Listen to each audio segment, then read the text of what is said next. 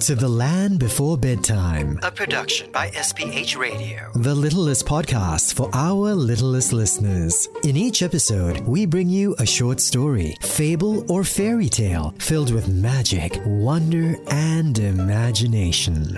Tonight's story is read by Angelique Thio. So tuck yourself in, close your eyes, and let's set off for The Land Before Bedtime.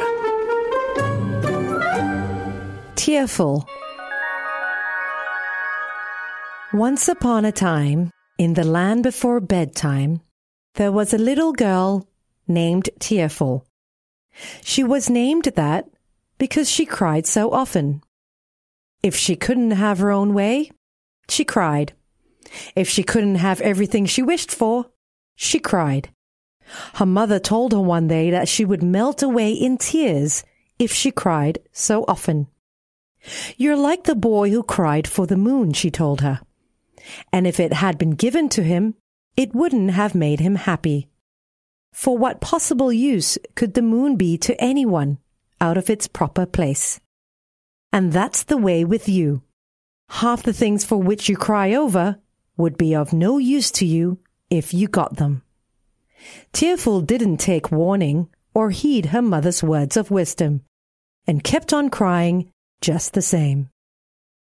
One morning, she was crying as she walked along to school because she wanted to stay at home, when she had noticed a frog hopping along beside her. "Why are you following me?"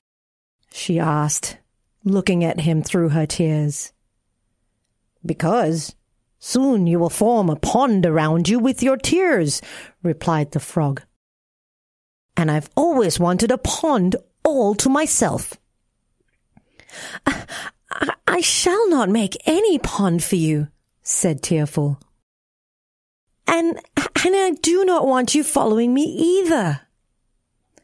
The frog continued to hop along beside her, and Tearful stopped crying and began to run. But the frog hopped faster, and she couldn't get away from him, so she began to cry again. "Go away, you horrid green frog," she said. At last, she was so tired she sat on a stone by the roadside, crying all the time. "Now," replied the frog, "I shall soon have my pond." Tearful cried harder than ever before, and she couldn't see. Her tears fell so fast, and soon enough she heard a splashing sound. She opened her eyes and saw water all around her. She was on the stone, which looked like a small island in the middle of the pond. The frog hopped out of the pond, making a terrible face as he sat down beside her. "I hope you're satisfied," said Tearful. "You have your pond. Why don't you stay in it?" The frog looked at Tearful and said, "I have wished for something which I cannot use. Now that I have it. Your tears are salt, and my pond, which I have all by myself, is so salty that I can't enjoy it. Only your tears had been fresh. Would have been most fortunate." "You needn't stay if you don't like it," said Tearful. "And you needn't find fault with my tears either," she said, beginning to cry again. "Stop, stop," said the frog, hopping about excitedly. "You'll have a flood if you keep crying." Tearful saw the water rising around her, so she stopped a minute. "What shall I do?"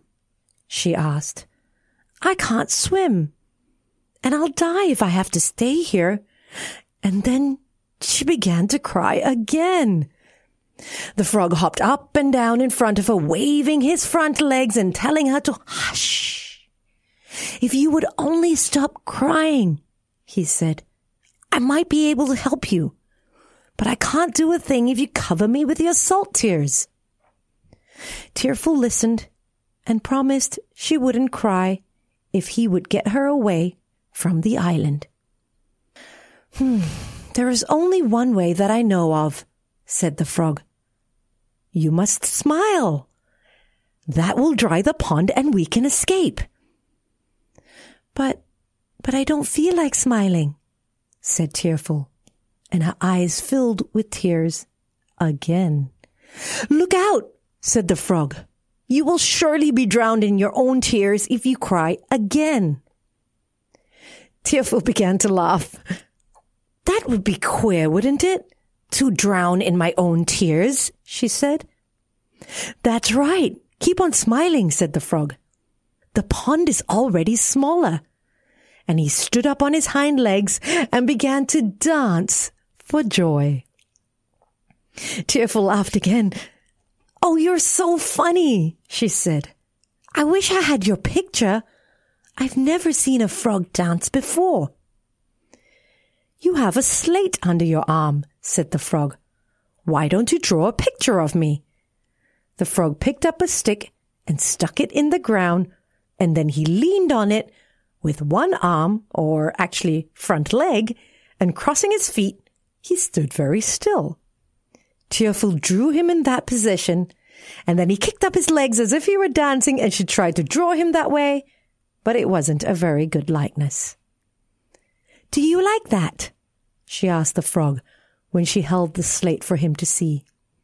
He looked so surprised that Tearful laughed again.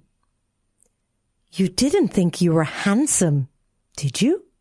She asked. I had never thought I looked as bad as those pictures, replied the frog. Let me try drawing your picture, he said. Now look pleasant, he said, as he seated himself in front of Tearful. And do smile. Tearful did as he requested, and in a few minutes he handed her the slate.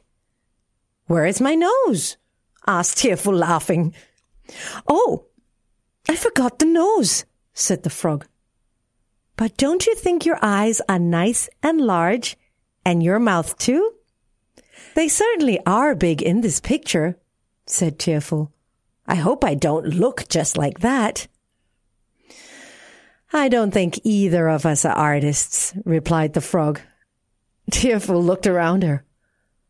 Oh, where is the pond? She asked. It's gone. I thought it would dry up if you would only smile, said the frog. And I think both of us have learned a lesson. I shall never again wish for a pond of my own. I should be very lonely without my companions, and then it might be salt, just as this one was. And you surely will never cry over little things again, for you see what might happen to you? And you look so much prettier smiling. Perhaps I do, said Tearful.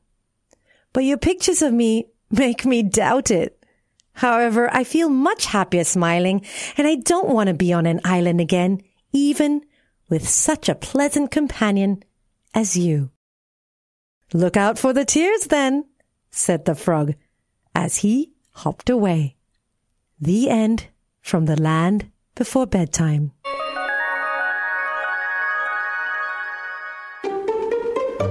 This episode was read by Angelique Teo and produced by Timo. For more stories just like this, catch us next time in The Land Before Bedtime. The Land Before Bedtime is a production of SPH Radio. You can also find us on iTunes, Google Podcasts, and streaming on Google Home.